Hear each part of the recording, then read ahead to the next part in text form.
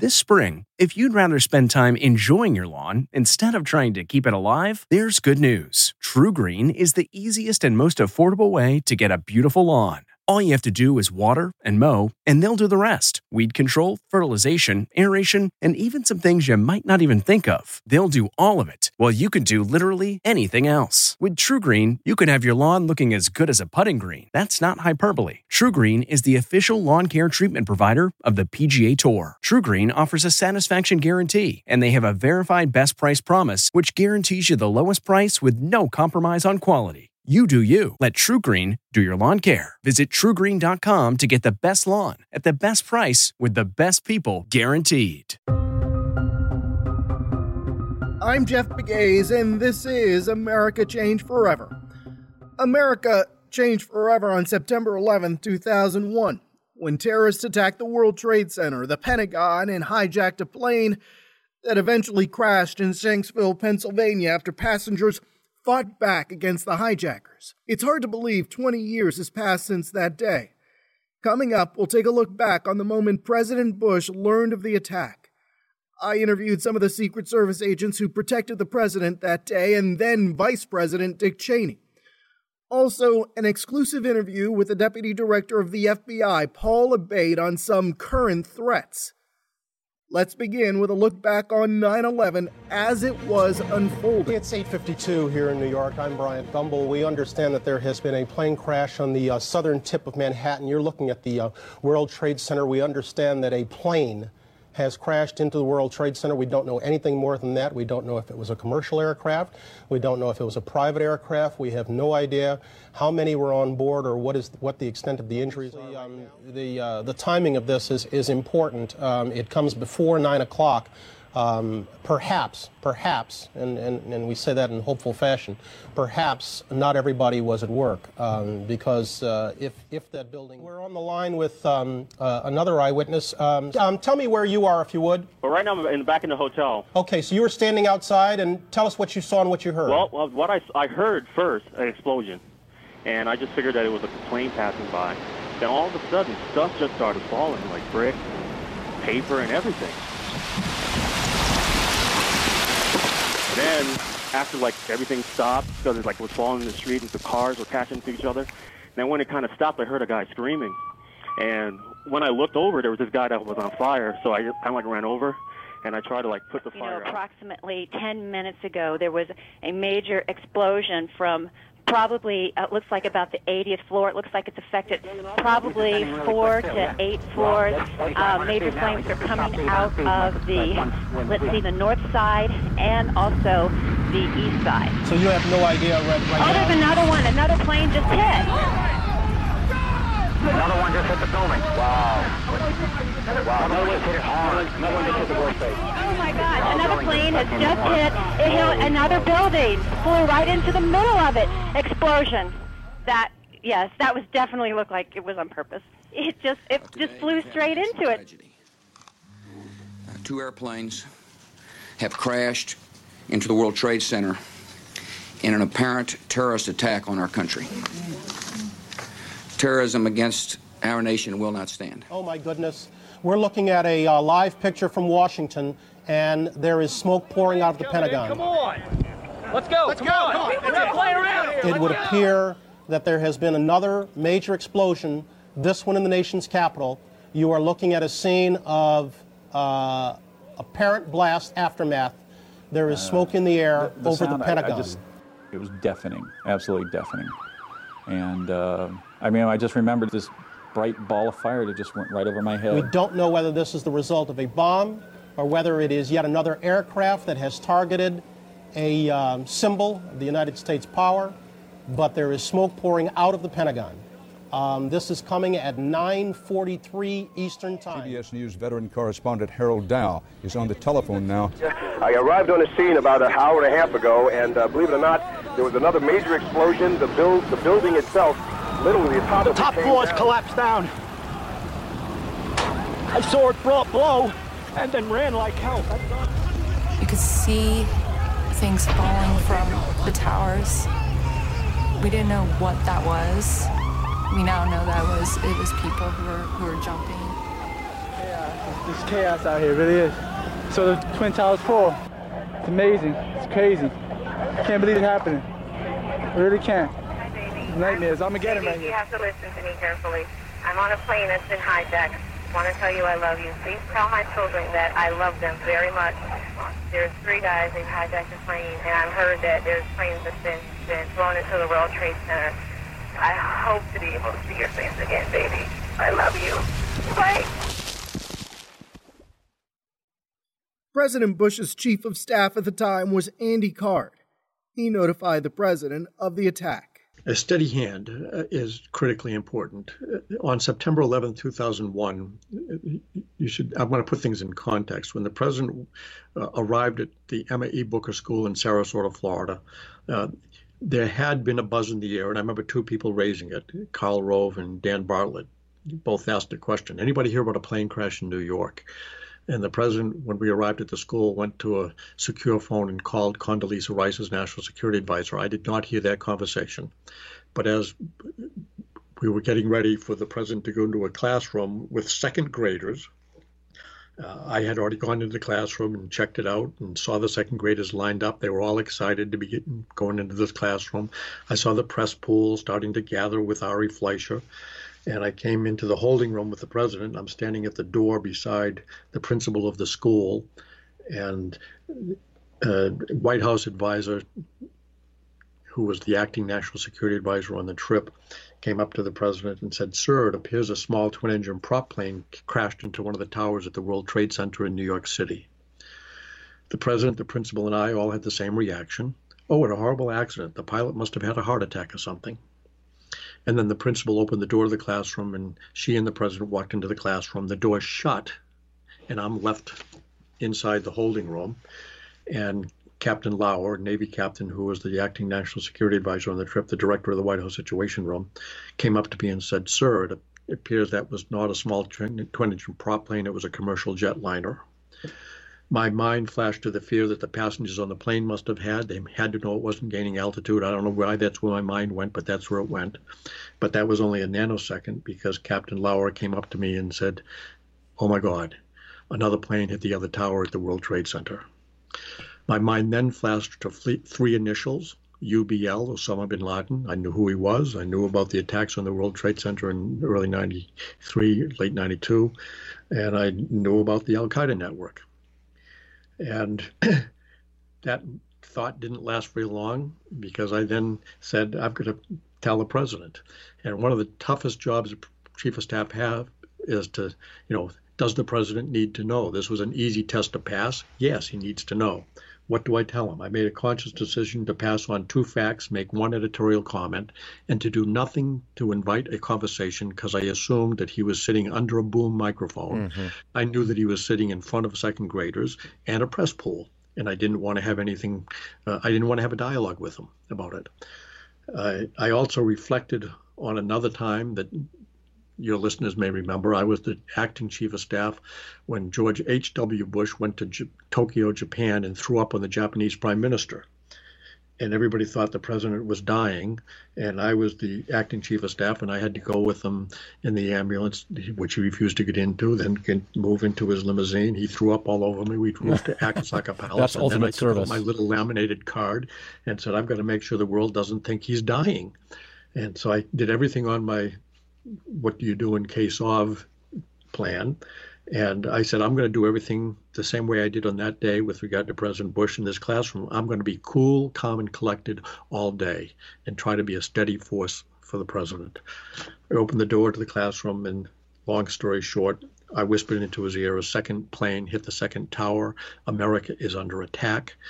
He did not turn around and talk to me, which I was pleased. I then stepped back from him. I could tell he was thinking, and then I went back to the door, looked at him again. He was still, his head was kind of bobbing up and down. The students were so attentive to their books. They were taking out their books to read with the president. The press pool was all turned around talking to Ari Fleischer. And I saw the principal of the school and the Secretary of Education, Rod Page, mouthing, "What's up?" And I walked into the holding room, and the first thing I said was, get the FBI director on the phone, get a line open to the vice president, get a line open to the White House Situation Room. get the crew back on Air Force One. Secret Service, get ready to turn the motorcade around. We're going to have to leave. Dan Bartlett, get some remarks written for the president. He's going to have to say something. We have 600 people in a gymnasium. He's going to say something, but we can't say anything we do not know to be the truth. So that was 9/11.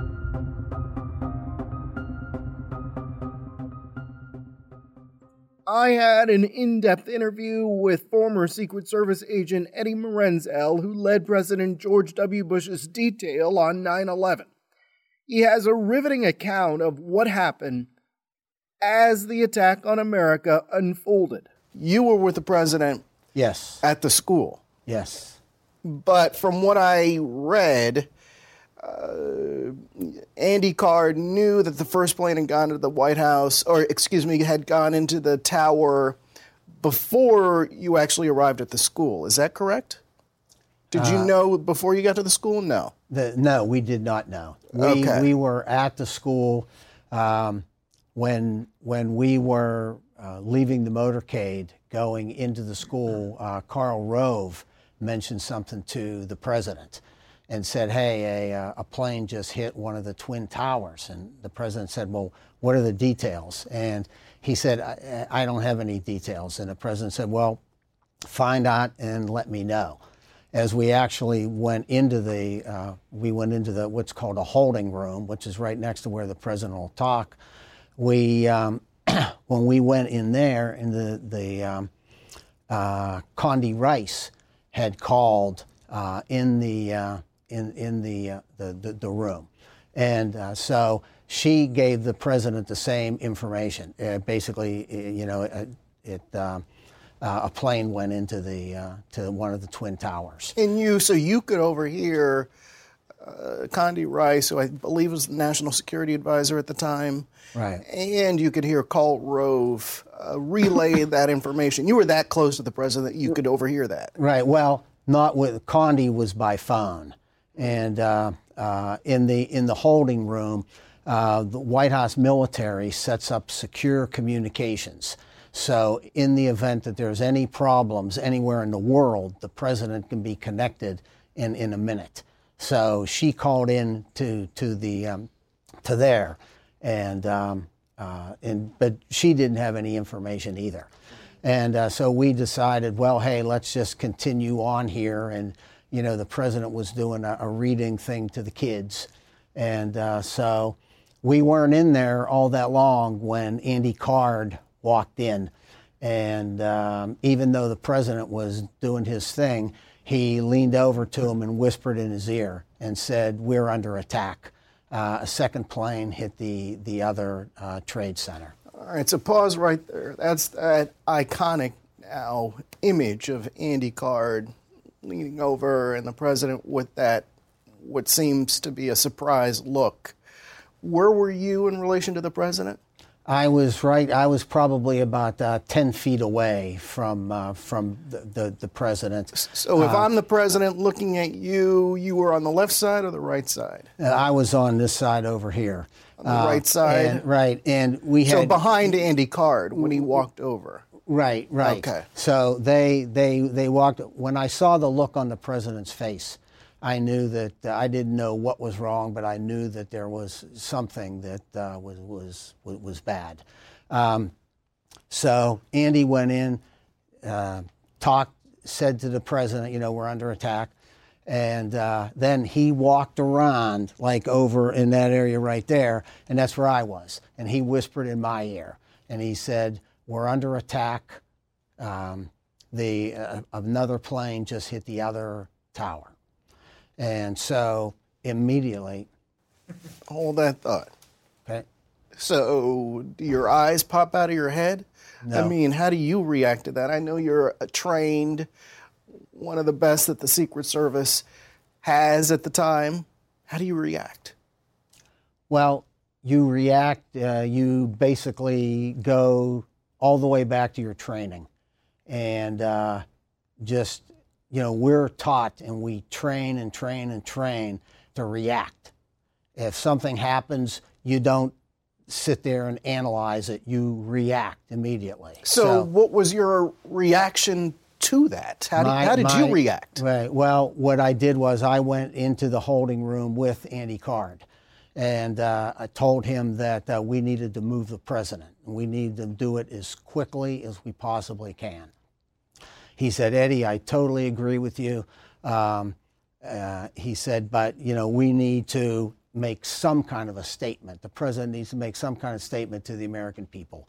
And as soon as we can do that, so as they were preparing, he was with some other people there putting it together. Then the president, he had just stayed in the room just a few minutes. He got up and he came in. And he said to us, gentlemen, we're at war. And he said, he talked to the military aide and said, get me the vice president, get me Condoleezza Rice, and the head of the FBI. And we're going to need to find out what happened, and we need to answer this. So he took control. He did take control, absolutely. How would you told me what he said, how would you describe his demeanor? His demeanor was really amazing. Amazing. Amazing in that he was so calm, so cool and collected, and you could tell by the look on his face that he was deeply troubled, deeply concerned, but he didn't let that stop him from being the professional that he is. Now, a lot of people look at that image of the president at the time in that classroom 301 with those kids. And there are some people who say, he looked surprised. Mm-hmm. Did you see that too? No, I saw concern. Is what I saw, and again, when this stuff was all going on, our major goal, Secret Service, was to get the president, get him out of there. So we immediately launched our surveillance helicopter that we always utilize for motorcades. Who makes that call? Well, we have a transportation agent, and he's in charge of the motorcade and everything to do with that, which includes the helicopter. So he contacted them and had them launch immediately, to get up. And then we had asked the police, who are invaluable in all these operations that we do, we had asked them they had any additional vehicles to help out with the motorcade. You needed help. So you needed help just in case. Right, absolutely. And I mean, we're doing our thing. I mean, we wanted to evacuate the president and get him someplace where we can control. So we knew right away that we didn't want Air Force One sitting on the tarmac as a target. So the president made a couple quick phone calls, and then he did make a statement to the American public, and then from there we had already had everybody loaded up in the motorcade, and we put the president, Karl Rove, got in with them in the back, and we went at a very high rate of speed. Not normally what we do with those limos, but how fast do you think you were going? I don't know. Over 100 easily? No. Oh, okay. No, they're. But anyway, I don't want to get into too many of those details. But it was a very high rate of speed. A very high rate of speed, right, exactly. And then on the plane, and then off to. Where'd you go? Okay, well, there are some intervening factors in there, if you want, just briefly. Oh, yeah. As we were going in the motorcade, we were notified that the Pentagon had just been bombed. So that ratcheted things up even more. And the president was saying, I need to get back to Washington. I need to get back to the Oval Office. We're at war, and I'm the commander-in-chief. Were you were in the front seat? The right front seat. What was the vehicle called at that time? Still the Beast, or? Well, yeah, our nickname for armored limos was the Beast. The Beast. Right. Okay, so you were in the front seat. Right, exactly. And I got on the radio, I got a call from the pilot of Air Force One, and he was saying, Eddie, where are we headed? And I told him, I said, I don't know right now where we're headed. Just get the plane completely ready to go. And as soon as we get there, we have to take off as fast as we can. And he said, okay, I agree. So that's what we did. We got to the airport. We got everybody on the plane as quickly as we can. We did a very steep takeoff. I mean, most of the time it's a gradual takeoff. On this one, the pilots shot a more vertical angle. Why was that? We wanted to get the plane, out of any other kind of danger. So we like a surface-to-air missile. That could have been a possibility, right? So we went up, and our idea was to hide in the sky until we could figure out what was going on. Hide in the sky. Right. How long did you hide in the sky?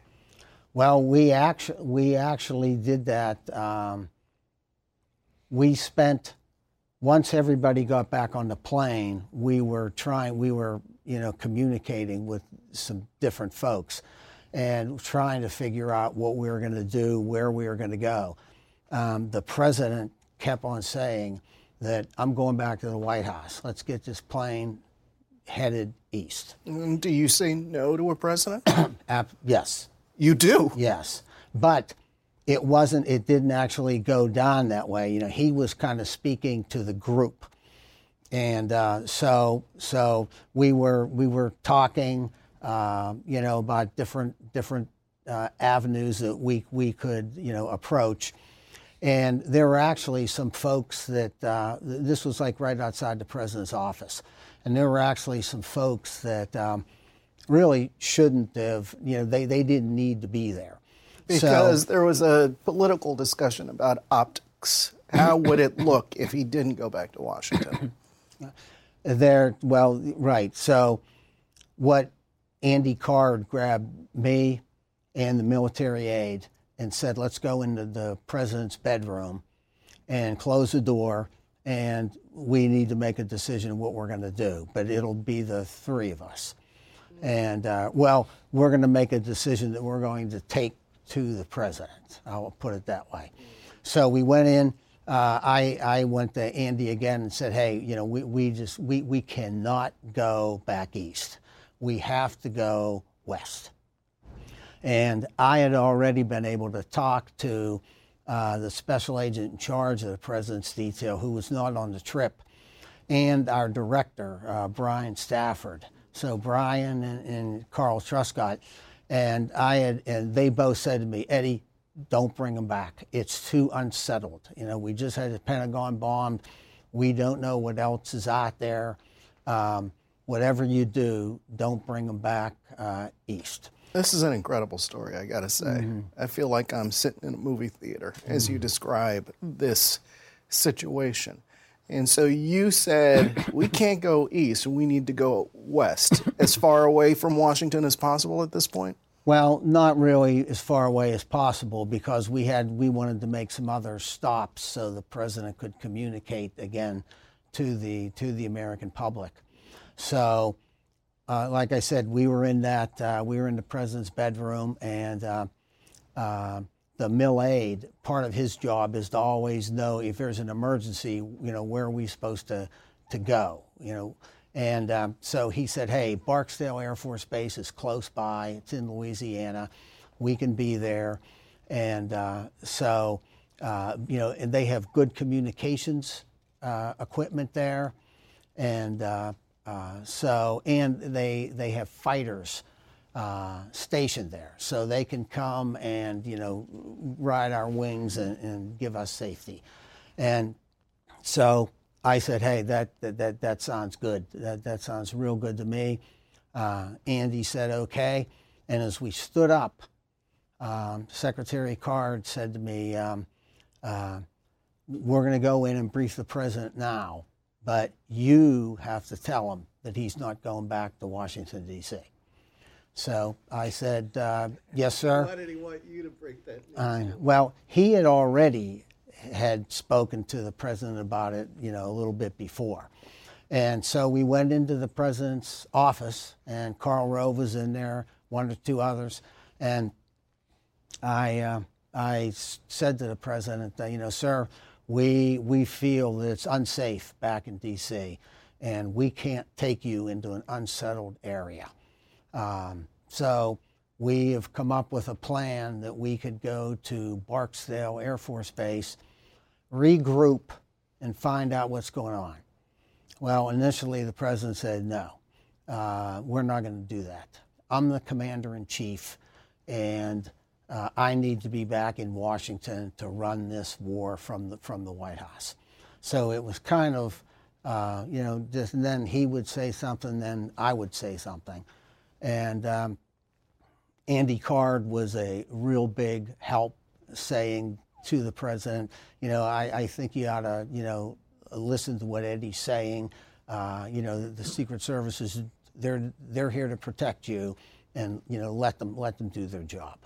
But one thing I would add though is, on game day, when everything was happening, you really don't have time to sit down and consider and things like that. So, you just do what you have to do, and you do it quickly and get it done, with the main goal always, the safety and security of the President of the United States. At that point, nothing else matters. But you're so busy, and you're trying to look like one or two steps ahead. You really don't have time to sit down and think about what actually is going on. Later on, after months after this happened, and even years, sometimes we do sit down and talk, and but try to remember. The other thing for me though is that let us never forget. I will never forget, as long as I live, what happened. And I'm sure the rest of my colleagues feel the same way. Tony Zotto was at the White House. He was ordered by his supervisor to rush Vice President Dick Cheney down into the White House bunker, where a military aide told him that yet another hijacked plane was incoming. I was driving into the complex when I heard about the first plane hitting, just listening to the radio, and they broke in, and they stayed on it for longer than a normal station would. So I called our command post, and I said I wanted to get a visual on what was going on, because I know they had TVs on there. So I asked the agent at the command post, I said, what's it look like? And he said, it looks like a big hole, and it's a nice day like it is here. It's not a small plane, that's for sure. So I said, okay, something just clicked. I had him reach out to the shift leader who was working that day, and I said, tell the shift leader to give me a call ASAP. Scooter Johnson was the shift leader. He called me, and I said, Scooter, not for nothing, but just make sure everyone knows how to get to the shelter, refresh their memories. And he reminded me that the week before, their shift had been in training, and they spent half a day at the White House, going through every door, opening every lock, going through all the stairs to get down on the evacuation procedures. I said, okay, good. I said, I'll be in a couple of minutes. I got in right after the second plane hit, because I was still stuck in traffic. Nothing really happened until the second plane hit. I parked on the complex. I walked over to the VP's office instead of going into my office. And I had just gotten off the phone with the command center, and they said that we had an open line with the National Airport Tower, and we also had our own monitoring system for airspace control. And they said both systems were showing that there was nothing abnormal in the D.C. airspace at that point. So I said, okay. So I walked over to the VP's office. I wanted to tell him, I walked into his office to tell him that we might evacuate him later, but right now it was quiet in this area. I walked into his office. He was seated at his desk, but he was turned sideways with the TV on, watching the events. I mean, he also had the phone in his ear. So I stood there. He didn't know I came in. I stood there for less than a minute. I didn't want to, I figured, hey, he's probably talking to the president or the Pentagon. I said, all right, let me go back to my office, which was across West Exec in the old EOB. I walked out of his office, and I talked to the agents on post, and I said, who was Jimmy Scott. I said, Jimmy, just be ready to, if you get a radio call, just be ready to go in and get him. I said, I'll be right back to talk to him. I went over to my office. We had all the supervisors in there because we had a 10 o'clock supervisors meeting scheduled. It was supposed to be a quiet day. And all the supervisors were busy. I know the family section supervisor was busy dispatching agents to pick up all the kids, like Nick was talking about with the first family, all the VP's daughters and the grandkids at school or whatever, and take them to a secure location. So he was getting agents out to do that. Mary Cheney happened to be in the Caribbean islands on a vacation. So at that time, we were under Treasury. Customs was our sister agency. He was working with Customs to try to get a Customs plane out of either Miami or San Juan to bring her back to DC. And eventually that happened. But so I got stuck talking to some of the supervisors over there about what they were doing. I put my radio on, put my earpiece in, turned the radio on, and Rick Wright, who was the morning supervisor, he was the one who rode down in the motorcade with the vice president from the Naval Observatory residence. He was already walking over to the West Wing, and I said, I'll be over. I just put my earpiece in, I was putting my jacket on, and I heard over the radio call came in saying, inbound plane to the White House. And it was repeated at least once, maybe twice. Before I could grab my mic and say anything, Rick got on and said, get him down, get him down. I didn't have to say anything, I just ran. I ran down the stairs into the West Wing and up the stairs to where the VP's office was. I ran into his office. I knew he would be gone, but I had to make sure that, that a transmission wasn't garbled or something. No agents on the door. I ran into his office, no one there. I said, okay, good. Walked down the hallway, and a uniformed division officer was coming down the hallway, yelling into all the staff people to evacuate the White House as I was going by him. I made my way downstairs to the initial part of the shelter, right below, and he was down at the bottom of the stairs. There was a TV on already. We had the gun box open. The agents were on either end of the corridor. We had radios and telephones down there. He was watching the TV. Now, at that point, I knew that, he had had heart issues before. So I wanted to make sure that, the stress of pulling him out of the office and dragging him down the stairs didn't have a negative effect on his heart.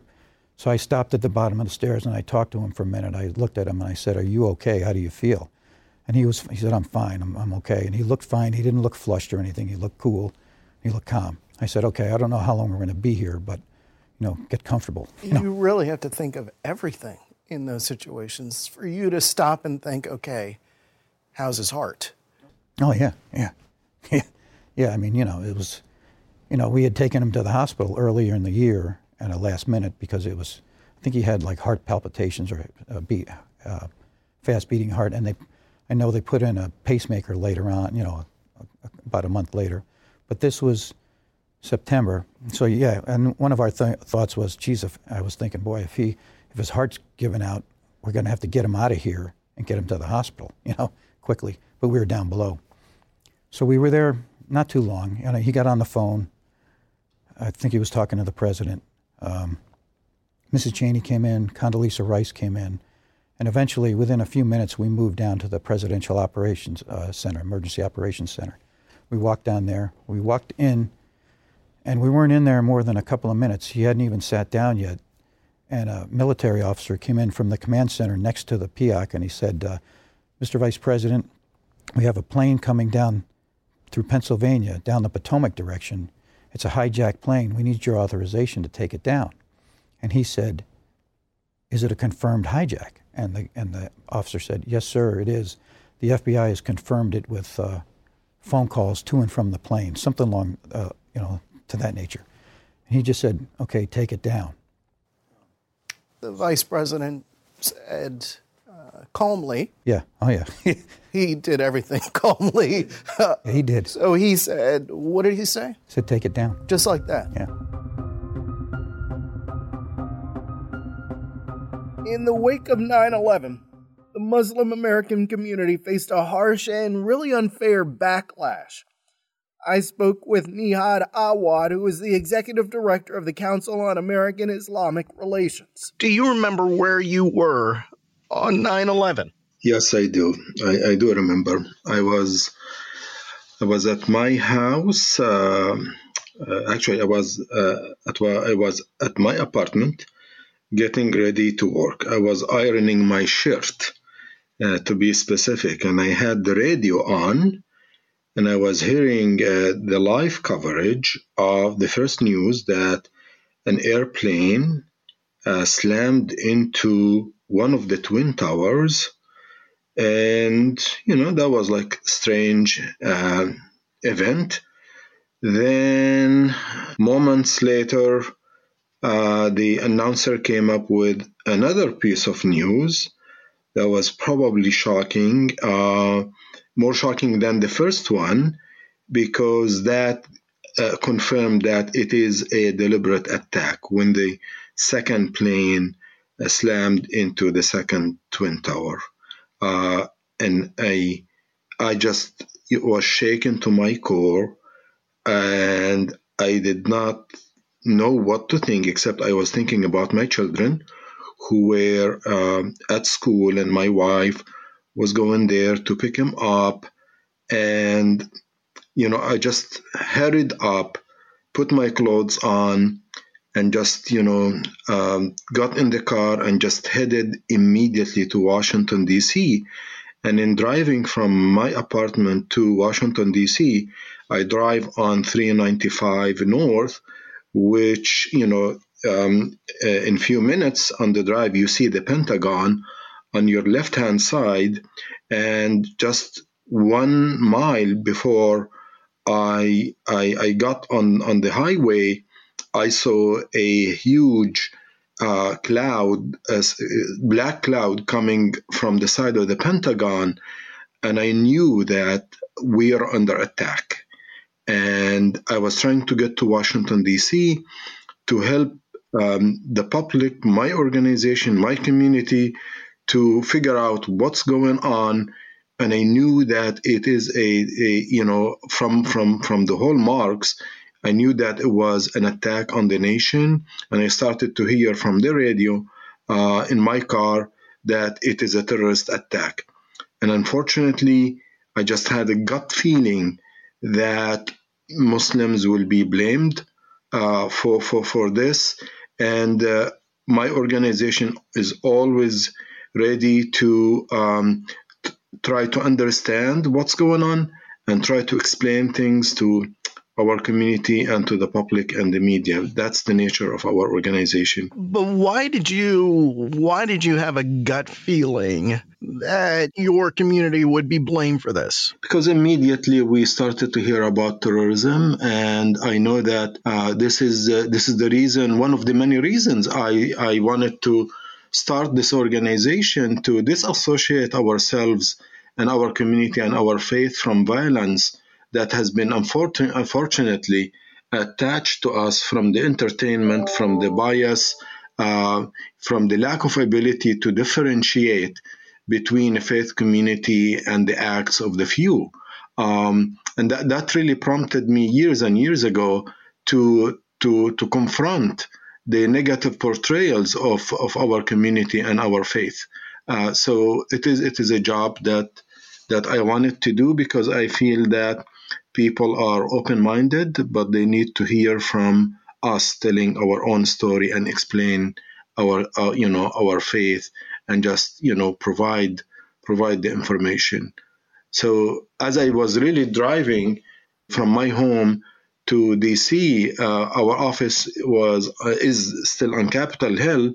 Took me forever. Took me like 2 hours for 15 to 20 minutes drive, because the roads were blocked, and I was just frantically trying to go to the office, meet with my team, try to understand things. and follow the news and be ready to process the unimaginable. So you had that sinking feeling back then that your community would be blamed. And in some ways, in the days and weeks, and really in some quarters of this country, months after the attack, the Muslim community did face discrimination, did face hate. What did you see during that period? I mean, it has been very, very traumatic experience.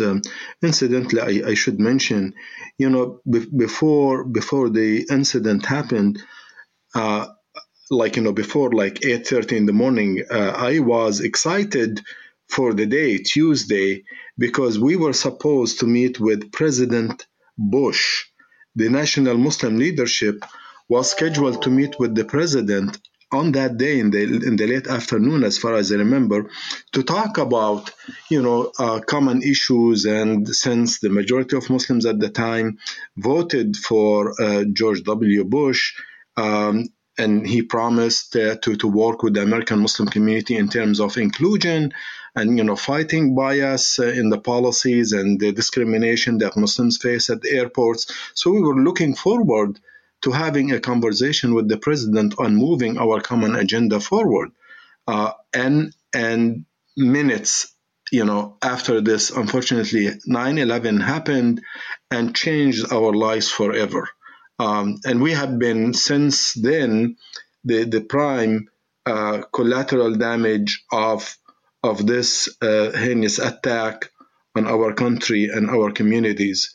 And the Muslim community has been facing the brunt of this backlash and unfortunate and unfair association between, 1.5 billion people and the criminals who attacked us on September 11th. So what you're telling me is 20 years later, you believe the Muslim community here in America is still facing the backlash of what happened on 9/11? I can tell you, Jeff, there is no day that passes ever since September 11, 2001, without me thinking about 9/11.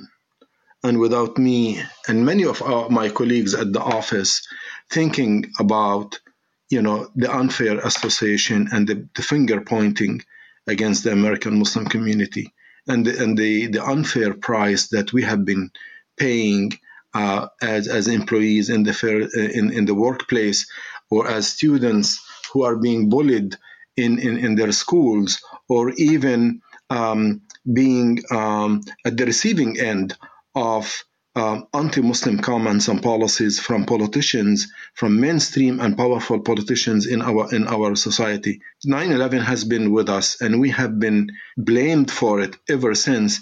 And it did not subside. I think it changed. It took different forms. But meanwhile, you have an American Muslim community that has grown resilient, especially young American Muslims who really wanted to defend their identity.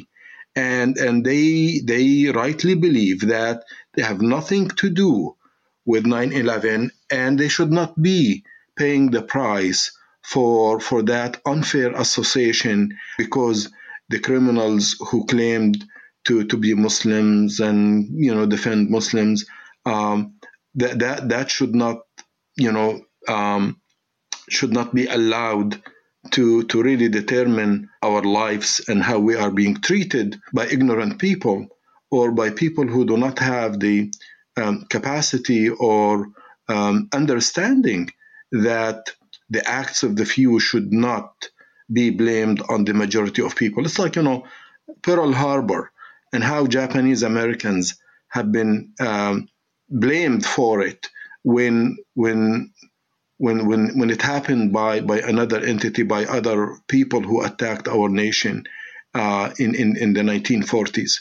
These stories have been repeated against minorities who find themselves in the position of blame just because their countrymen or people who belong to their faith community or their communities do evil acts. We all get blamed for it. So, yeah, today probably things are different, but the acts of discrimination, the isolation, the level of anxiety, depression, and even post-traumatic stress disorder is really prevalent within the American Muslim community. But have things gotten worse? Or are they progressively getting better in terms of the discrimination that you say Muslim Americans are facing in this country and have faced since 9/11? Well, as a nation, we have grown wiser and we're learning from the past. We have a history of hundreds of years of oppressing minorities, and, one generation after another, we wisen up as a nation. And communities grow to defend themselves, to really take their place in society, and to find allies among the rest of the society. So there is like a process of empowerment. I believe that the American Muslim community have grown much stronger than 2001 on September 11. Today we see American Muslims elected officials. We see American Muslims celebrated in many places in our society, but that doesn't mean that discrimination went away. That doesn't mean that Islamophobia disappeared. In fact, the Islamophobia is becoming stronger than ever because it has been streamlined and has been normalized and has been elevated and legislated by the likes of Donald Trump and those who believe in his false narrative about Islam and American Muslims. We have been the prime target of the previous administration and its allies, and we have been at the receiving end even today. And we're not alone in this.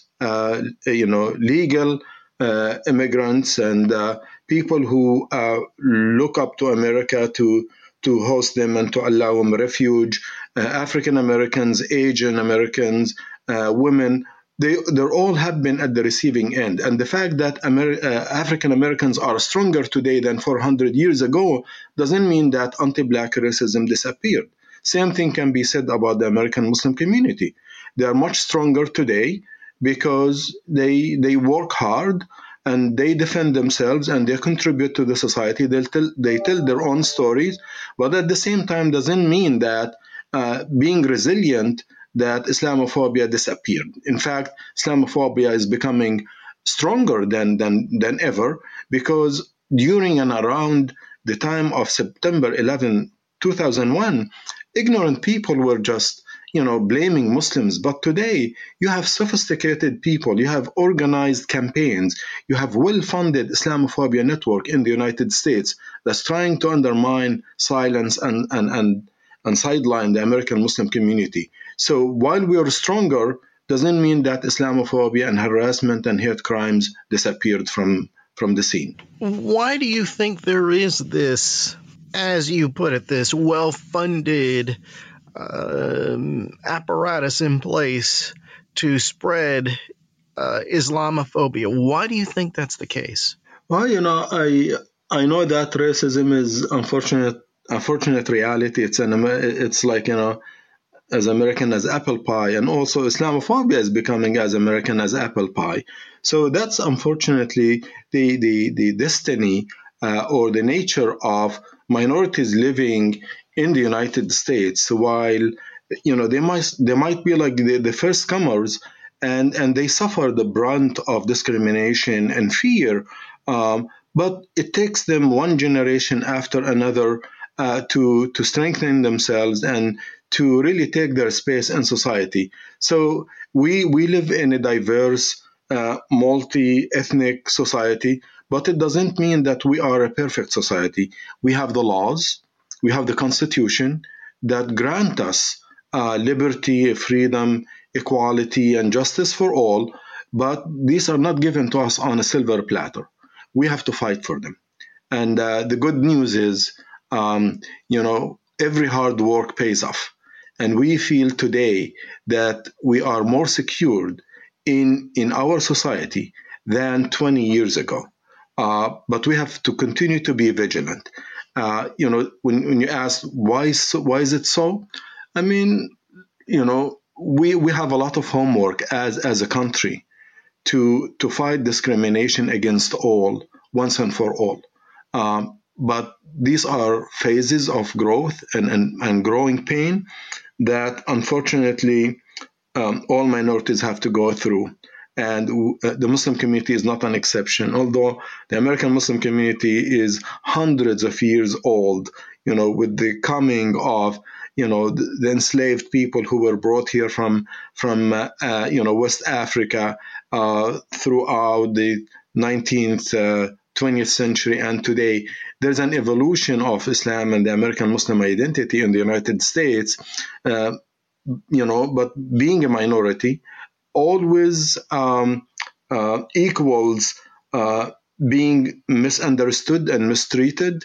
But the good news is with hard work, with openness, with dialogue, with patience, you will always find friends and open minds. And as I said, the good news is we live in a free society where all people are equal and should be treated equally, but we just have to make sure that this is the reality. We have to make sure that we work together to protect one another against racism, discrimination, and bullying. Nihad Awad, thank you. Thank you. Edward Ahmad Mitchell is the Deputy Executive Director of CARE. Where were you on 9/11? On 9/11, I was a freshman in high school. I was sitting in drama class, and our teacher came in and said a plane struck the World Trade Center, and no one took her seriously. No one seemed to be paying any attention except for me.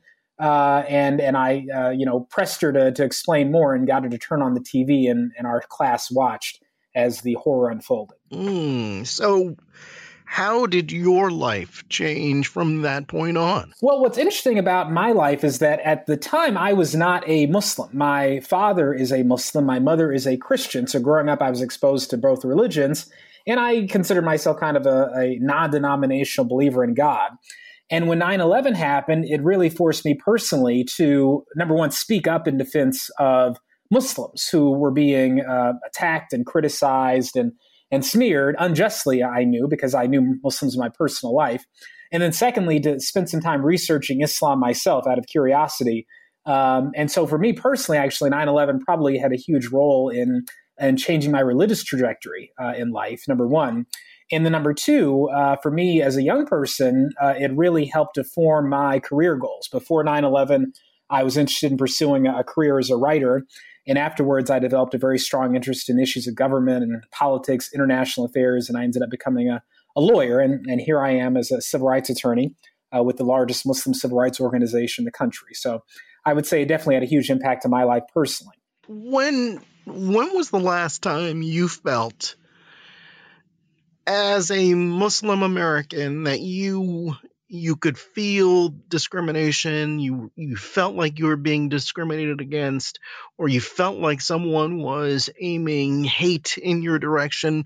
Is there a moment that stands out for you? Well, in my line of work, that's pretty often. So that's a unique experience I have. I receive death threats, hate mail. I've obviously dealt with anti-Muslim protests. So I'm unique in that because of my position, I'm exposed to anti-Muslim bigotry much more than your average Muslim would be exposed. Are those incidences rising, or is the amount of mail, the amount of hate calls, are those numbers going down, just anecdotally, I guess? So for me personally, I would say the peak of the hate I personally saw and experienced probably in 2017.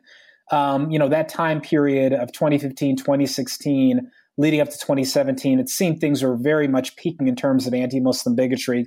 And for me personally, things have calmed down since then. And if you actually look at the broader American Muslim community and you look at polling numbers, you actually see something similar, that after 9/11, anti-Muslim sentiment in the broader public spiked a bit, but it didn't shoot up very high. Right after 9/11, most Americans kind of kept their cool and an open mind.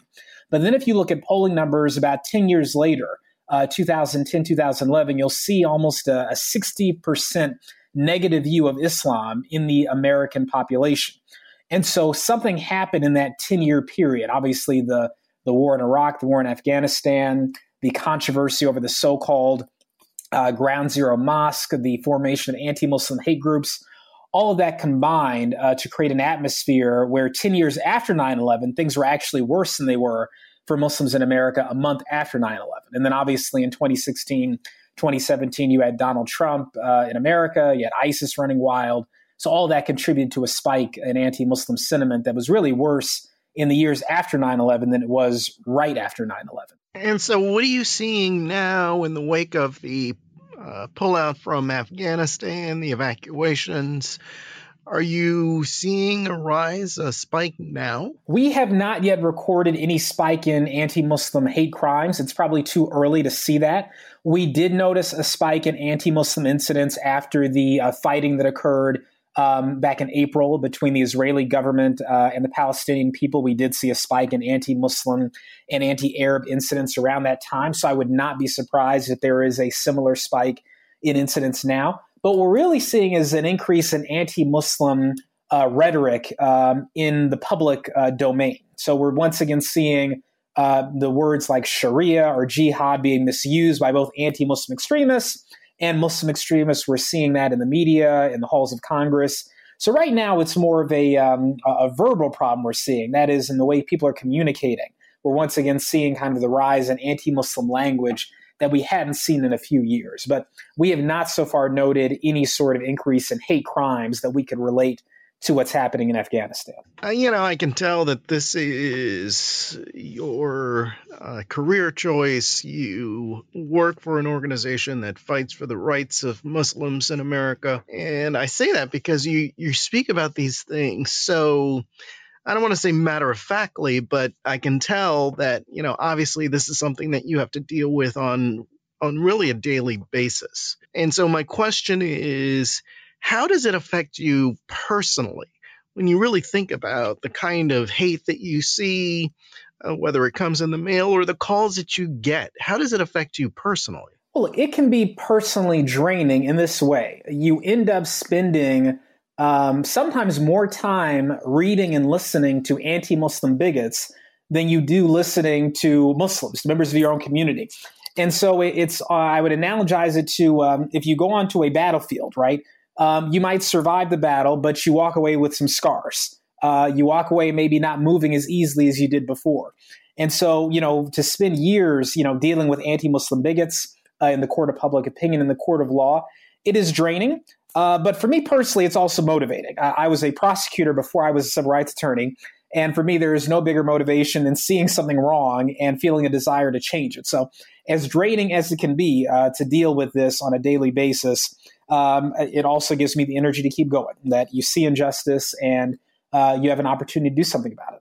You're an American, but does it color your view of this country? As an African American, sometimes one can struggle with the history of this country and some of the contradictions that exist. How do you process some of the things that you see and hear, the history of this country, as an American who cares deeply about this country? Well, look, as an African American, as a Muslim, I probably have a somewhat unique perspective on America and American history. I love my country. I'm grateful that I'm here in this country. At the same time, I do not worship my country. I recognize that our government, like so many other governments around the world, has a history of doing some great things and some horrific things. I think I have the benefit, because of my personal experiences and perspective, of being able to look at my own country with clear eyes and to realize that this country is far from perfect. That there is more work to be done to improve this country, and that this country, has done some horrible things, but has also progressed and moved past some of those horrible things. And if we could get better in the past, we can, God willing, get better in the future. So America, for all of its flaws and imperfections, I believe is a story of hope and a story of the potential for progress that really does not exist in so many other places around the world. We have in this country the potential to peacefully improve things, to peacefully address problems, whether that's racism, anti-Muslim bigotry, economic inequality. We have a system that allows us, in theory, to change things for the better peacefully. That is a unique aspect of America, and I'm grateful to be in this country and to have the opportunity to try to change things for the better. As we all look back on 9/11, personally, it's hard to believe that it's been 20 years. It seems, for me, who was a journalist at the time, well into my career, now it seems like yesterday. As someone who lost friends that day, it seems like yesterday. What are some of the lessons that you take from 9/11, from the years that have followed? Well, look, I think first and foremost is the ability of the American people and people in general to come together in times of crisis. Even though obviously in the wake of 9/11, you saw hate crimes, you saw bigotry, you also saw people of all faiths coming together to support the victims, to support the families of the victims, and to try to, especially in the case of the Muslim community, to try to build bridges. I mean, I think you saw across the country Muslim houses of worship, mosques, and churches really step up interfaith dialogue. And I think we've seen that happen again and again in times of crisis, is houses of worship, people of faith coming together to try to respond to something evil with something good. I think many Americans did that in the wake of 9/11. I think it's a lesson that we've learned and tried to replicate in response to numerous crises that have occurred since then. The second lesson, I think, as someone who's a lawyer who obviously thinks about policy issues, is, how important it is for us to not respond to evil with evil, and to make sure that in times of difficulty that we harness the best of our values and respond with the best of us, not the worst of us. There's a very famous ancient Muslim leader who fought the Italians when they invaded his country. And at one point, he captured some Italian soldiers, and he fed them and clothed them and then freed them. And his people said, "Why did you do that? When the Italians capture our people, they torture us and kill us. Why don't you do the same thing?" And the Muslim leader responded, "The Italians are not our teachers." Meaning that if we are attacked by people who are evil, we don't then respond to their evil with evil. We don't replicate what they've done. We respond with good, and we respond in a just way. And so I think our country, made a lot of mistakes after 9/11. I think many of those mistakes are well known to the public now, from the Iraq War to torture and other such things. And so I think we as a country have learned a lesson that, we have got to harness the best of our values when we are under attack. That's the time when our values are tested. Will we hold on to them when things are difficult? And I think many of us did after 9/11. Many of us didn't. But I hope that our country has learned that lesson now, 20 years later. Edward, thank you. Thank you, Jeff. Finally, this week, I sat down for an exclusive interview with FBI Deputy Director Paul Abate. I started off the interview by asking Abate about the current threat landscape. Times have changed, things have evolved, much more complex threat environment that we're facing today. Our number one priority from the FBI standpoint is countering terrorism. That's first and foremost, because that goes to protecting people's lives and keeping them free from harm. And then everything falls in line after that. Counterintelligence, cyber, of course. We've seen an abundance of cyber, particularly ransomware attacks in the recent past that can threaten life, health, and safety. So we're very cognizant of that as well. But anything that causes harm to people, threatens individuals' lives, that's first and foremost to us, starting with stopping terrorism, preventing acts of terrorism, and then the many criminal violations that touch on that as well. As Americans see U.S. troops withdrawing from Afghanistan, they likely see a different picture there than what you see. As a trained investigator, as the deputy director of the FBI, what do you see when the Taliban takes over Afghanistan and U.S. troops leave? I wouldn't isolate, Jeff, to any one country or part of the world. We're concerned. We know that there are terrorists and terrorist organizations plotting and planning to attack us here at home in the United States and hurt people. And we work every day to stop that. So when we look at Afghanistan in particular, what do we need to do to ensure that that doesn't become, as it was before 9/11, a safe haven for individuals that are motivated to do those types of things, and stop them there before they hurt anyone anywhere, and particularly here in the United States? Does the FBI have the resources to focus on both domestic terrorism as well as internationally linked terrorism? We can always use more resources. We can always do more with more, but I think we do. We've been very effective in stopping acts of terror and bringing to justice those that seek to commit acts like that. We're going to continue to do that. Finally, I asked him about September 18th. A right-wing rally is planned for that day, and Capitol Police are bracing for the potential for violence. There's a lot of focus on September 18th, this upcoming date. Should there be concern that there could be some sort of violence associated with that date here in the U.S. and specifically here in Washington? We are very well prepared for that date or any other date. Looking ahead, we're postured with our partners for September 18th, now and even beyond that, to ensure that violence doesn't occur. And that is it for this week's America Change Forever podcast. You can download previous episodes wherever you download your podcasts. Please subscribe, rate, review, and share the podcast. You can also follow me on Twitter, Jeff Pegues CBS, and on Instagram, Jeff Pegues 6. My thanks to Paul Woody Woodhull and District Productive.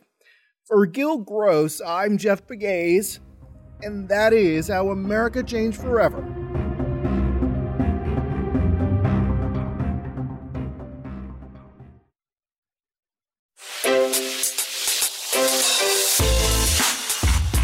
Hi, this is Jill Schlesinger, CBS News business analyst, certified financial planner, and host of the Money Watch podcast.